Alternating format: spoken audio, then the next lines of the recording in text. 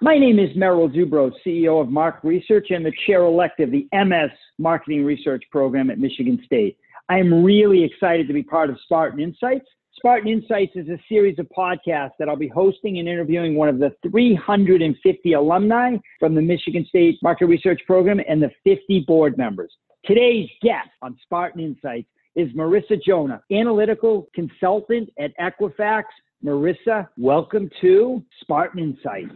Thank you so much for having me. Great to be here. We're really excited to have you. And, it's funny, I know we've never met, but I'm excited because to hear what's going on with Equifax, because I'm old and I've been in the research industry for about 35 years, and I worked for Elric and Lavich, which back in the day was owned by Equifax. So it's exciting to hear a little bit of what they're doing today. Sure. Yeah, it's a small world. Well, why don't you start with this for the students and everybody? Why don't you start with your current role and responsibility at Equifax? Sure. So my current role, like you said, is analytical consultant, and I actually work on the government side of things. So I think when a lot of people think about Equifax, they primarily think about the consumer credit reporting.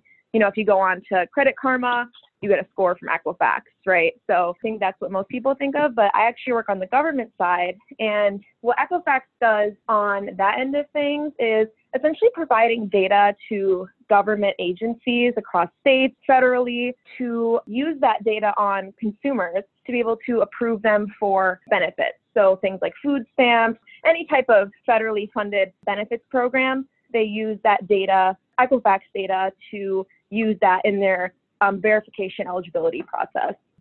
That's interesting. I got a goofy question for you. So at Equifax, I know obviously you do credit ratings. It's a big portion of it. Have credit ratings gone up or down during the pandemic? I know that might be an odd question, but I am curious. Yeah, that is a good question that I actually don't know the answer to. I should, though. Okay. That is something that I should know. But I mean, it's interesting to think about, right? I think during this time, I think a lot of people are probably more reliant on things like loans and, getting help for things like that and getting approved for things like that. So, but at the same time, I also do think that I know rent, for example, a lot of apartments and any kind of management companies, they're being a little bit more lenient on, if you need to pay your rent on time, maybe you don't need to pay it on time this month because of the pandemic going on. So I think there's a lot of factors that can affect it for sure, but that is an interesting question. I should probably look into that. Yeah. So here we go. Let's talk a little bit about an average day for you now. I know with the pandemic, I know life has changed tremendously for myself. I get up a little earlier. I start to work at about 5:15, where I did that about an hour later. What's an average day for Marissa at Equifax during the pandemic? Oh, wow. Well, it's changed a lot. I definitely went through an evolution.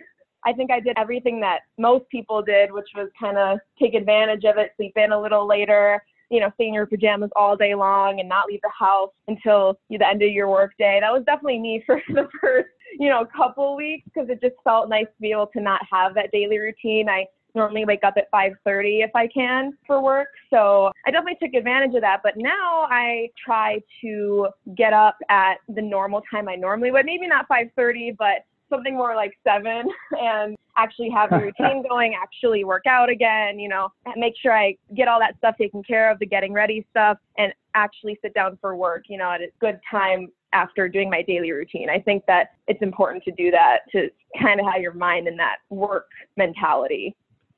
Is it more meetings, less meetings, shorter meetings, longer meetings? Because my belief is it's shorter meetings because people don't want to be on Zoom calls for hours and hours.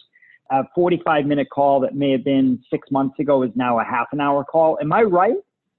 Yeah, you actually are spot on with that. It's actually a joke that me and my team have been making, that the hour meetings went down to 45-minute meetings and then down to 35-minute and then 30 minutes. And now I have a meeting on my calendar every other week that's like 25 minutes.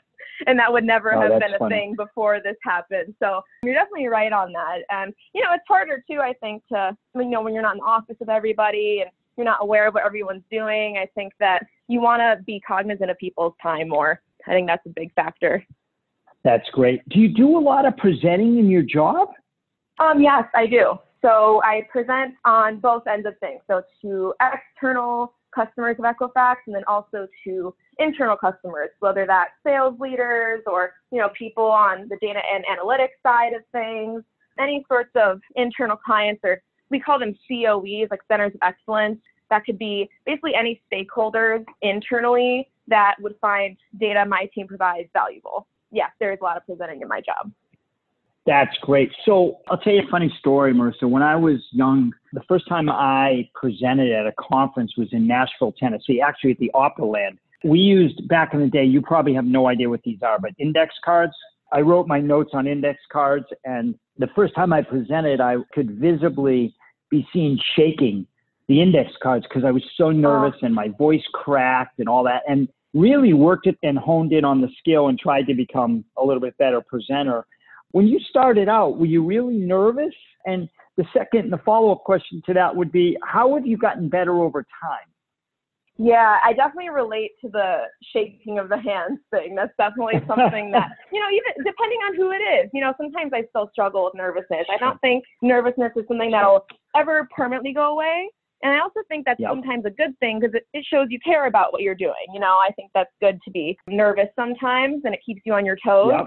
But I think getting better over time, I think it's the confidence in yourself that really makes you a better presenter. And what I mean by that is more the findings that you're presenting to someone, you're confident in those findings. You're confident in the insights you're bringing to the table, that they're valuable. And I think once you feel confident in the actual content of what you're showing, the confidence shows in your voice and how you're actually presenting. So I would say being confident and knowing your stuff when it comes to actually presenting is, a huge factor in how your confidence shows through.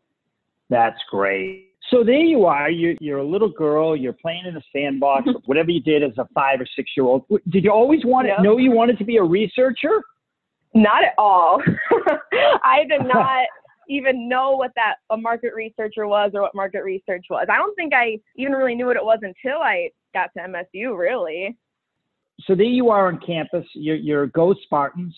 And I know you bleed green because you went undergrad and grad. How did you learn about the MSMR program? Was that your junior year, senior year?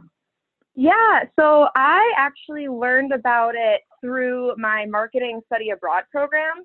So I'm not sure if you're familiar with Gil Harrell. He's a great professor at MSU for marketing and, really well known. And he puts on a really great 3-week study abroad program where you get, I think it's like 6 credits in 3 weeks. So it's pretty awesome. And he was the one who actually talked about the dual enrollment aspect of things. And that really appealed to me because I was just so ready to get into the real world. And the last thing I wanted to do was take so many more years or however long it would take to get a master's. And seeing that dual enrollment where I could graduate undergrad and then graduate again a few months later was so appealing to me.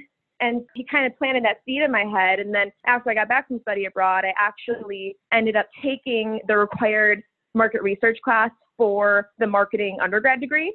From there, I just found it so fascinating. I felt like I wasn't ever taught these things until I took a specific market research class. I just really liked the idea of kind of knowing the strategy behind marketing. So not only, the 4 Ps of marketing, right? Like not only understanding what those things are, but knowing the research that it takes to identify those things. To me, that part was really interesting, and that's how I got into it. Oh, that's great. Let's talk a little bit about the MSMR program and some of the key takeaways. So pick a number, 2 or 3. 2.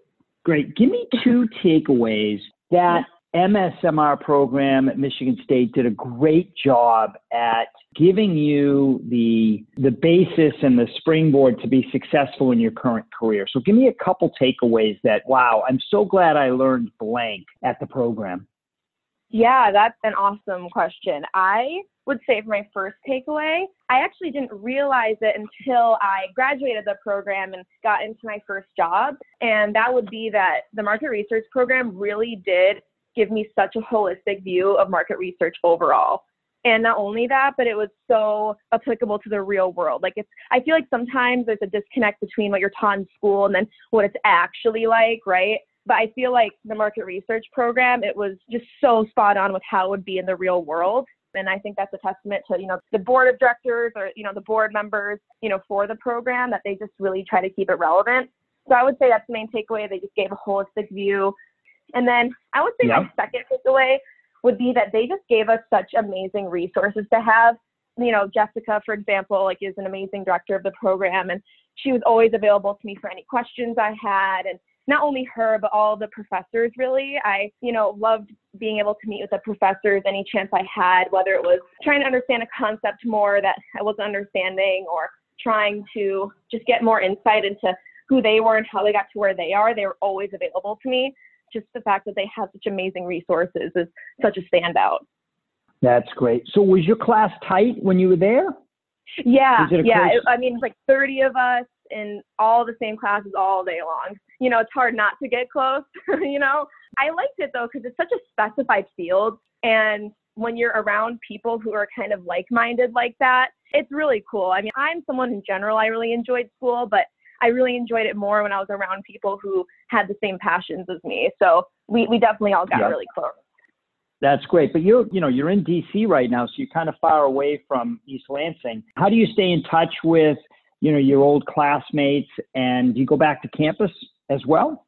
So I've gone back to campus once. When I was working at ComScore, Jessica would know about this, we set up a talk for me to do for a class about ComScore and their capabilities and, just advice about, working in the real world. I did that for a few classes. I came back to MSU to do that.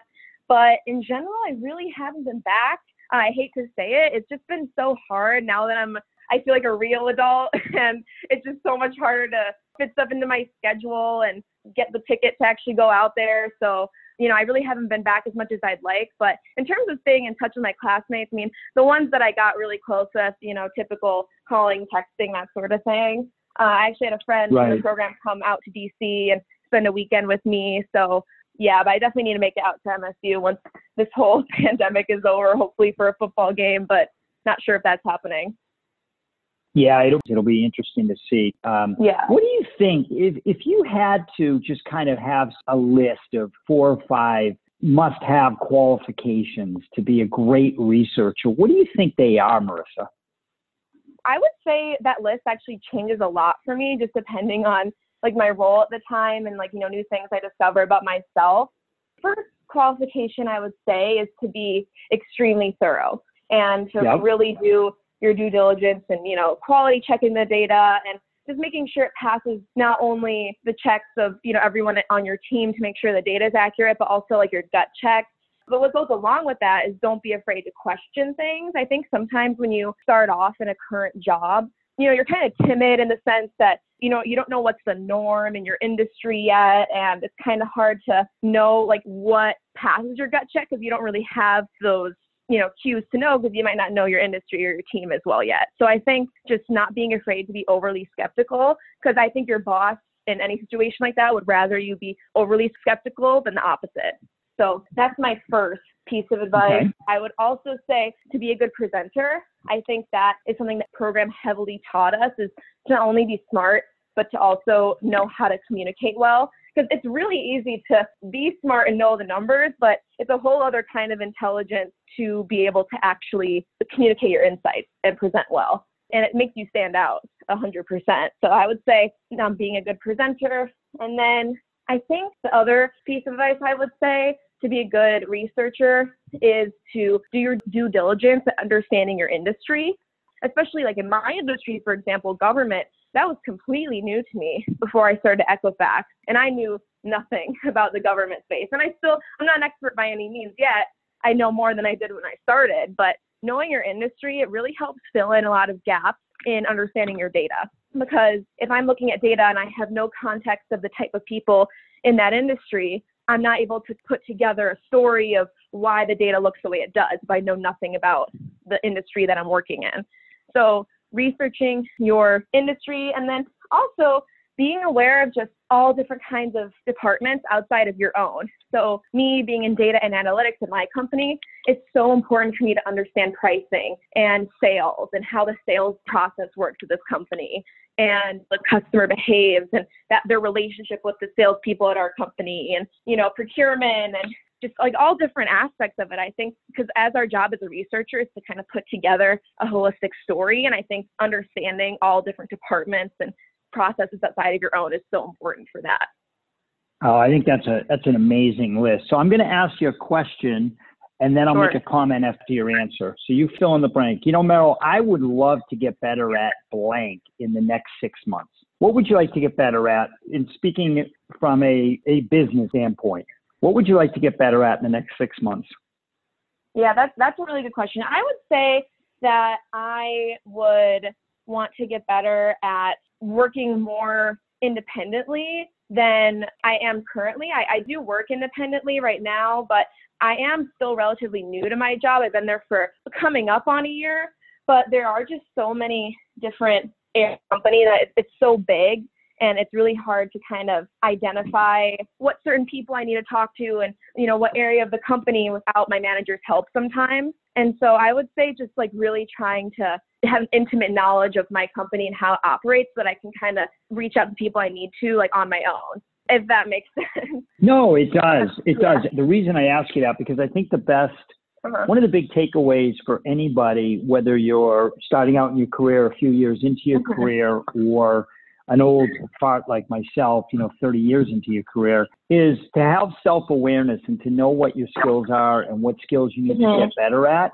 If you know that, then sky's the limit. So that's really, really good. And I'm glad you had said that. So last question, is there one piece of advice you would give the current students of the MSMR program? One last thought from Marissa.